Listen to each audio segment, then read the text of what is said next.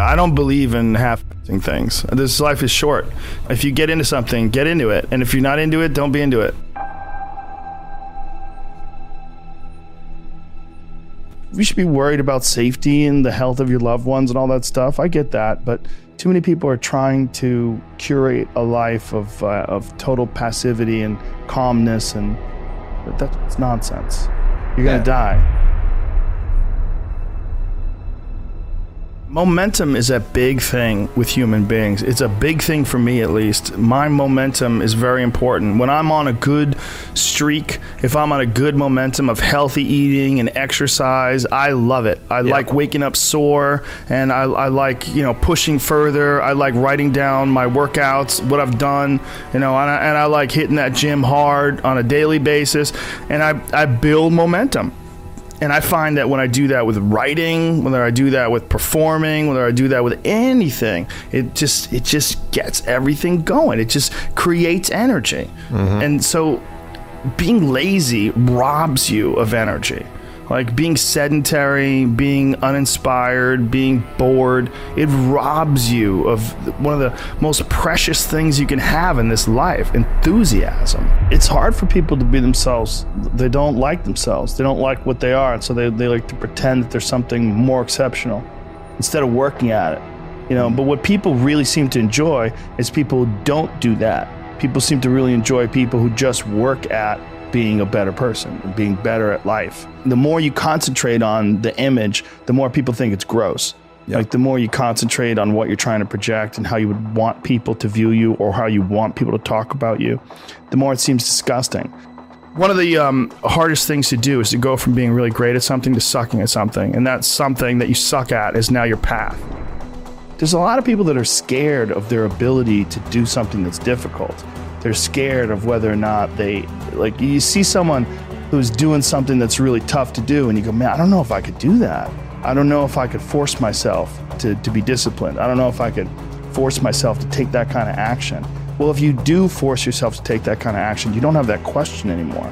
That question, I don't know if I can do it. Enjoy life. Life is filled with so many different kinds of experiences that are available. And that's one of the things that you sort of open up to when you relax.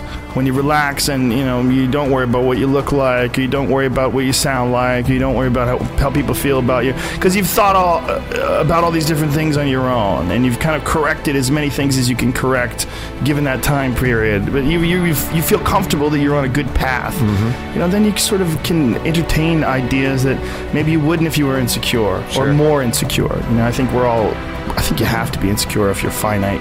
Knowing that you can achieve a certain level of excellence, whether it's at martial arts or anything you're doing.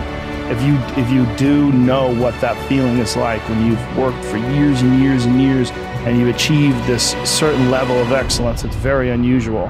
You realize that could be achieved in other venues. You just have to find the venue, apply the discipline, and that's where you get so much more benefit out of a struggle that you choose to embark in versus a struggle that life throws upon you.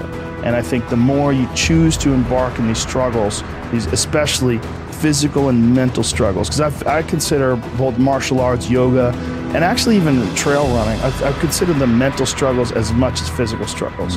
Because I could stop anytime I want. I'm halfway up the hill, I can go, this, I'm walking the rest of the way. Yeah. Call my dog over, put him on the leash. I'm like, we're walking, buddy. Or you could say, no, this is what I'm doing today. I have a very clear plan in front of me. My plan is we're doing 4 miles today. This is where we start. This is where we end. This is what we're doing. And then doing it. Just do it. I fuel myself with enthusiasm. And there's so many things to be enthusiastic about. That's one of the most amazing things about the time that we live in, is that we have access to things that aren't near us.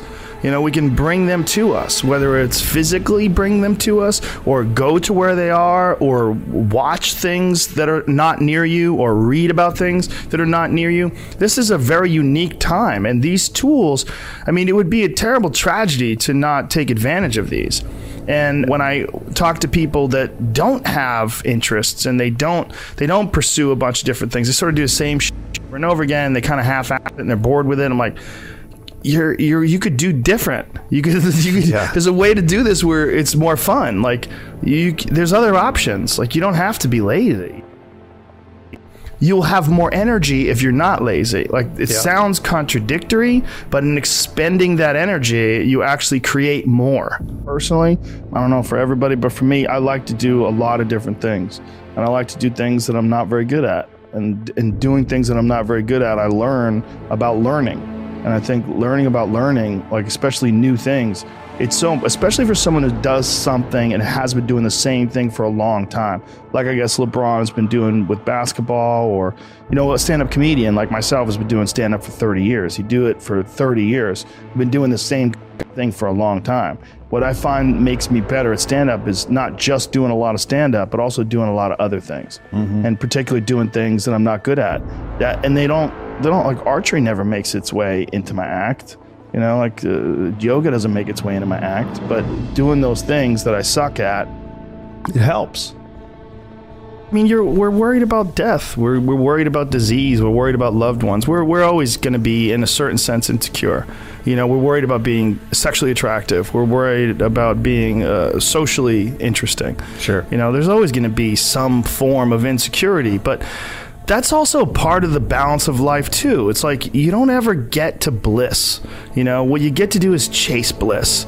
You get to enjoy the moment. The moment is amazing, and it'll go away, and you'll be tired, and you got to get up, you know, and you got to drive in traffic, and you're not going to like it, and you got to, you know, do some shit you don't want to do. There's a lot of times where I work out where I don't want to, you know, and I make myself do it. If I was living in bliss, I'd just be a fat sitting on the couch, you know, thinking that I don't want to do that. My life is about enjoyment. No, there's enjoyment in doing things you don't enjoy. I think that enduring something and building up that ability to endure things, that's also a very important mechanism that you could apply to everyday life. Like that, the mechanism of understanding how to endure. Because a lot of people are just running from discomfort. They're running from it. They're just avoiding it. It's so easy to. And like if you get distracted for a second, you're like, let me check my phone. You just start going through your phone and looking at both, and you're just distracting yourself from the tiniest frustration of boredom. Just the little, we don't get bored anymore. Or if we get bored for these tiny amounts of time, then you get distracted. So your distraction is eliminating your boredom. But the problem with that is like, there's certain thoughts that only come to you when you're thinking. You don't have any input coming in.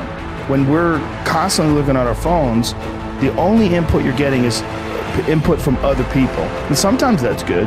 Sometimes you get good stuff out of that. But it's like a diet of only fruit. You know, like, hey, mother, you need some protein. Yeah. You need to get some other things in your diet. You know, and I think having discomfort in your diet, like having it as a regular part of your life, it minimizes the amount of other kinds of that you create. Being humbled in any way, shape, or form, I think is very good, because I think the ego can absolutely run away with it. One of the things that I tell people all the time, because a lot of people have a hard time defining themselves. They define themselves by failure because they failed. But I'm like, you're not your failures, you're you. Okay, your life is a series of lessons you've learned. Now, if you just dwell on the failures, like that's not healthy. It's not smart, and it's not empowering. What you got to do is look at those failures and go, well, now you know what not to do. But you're not that. You're you.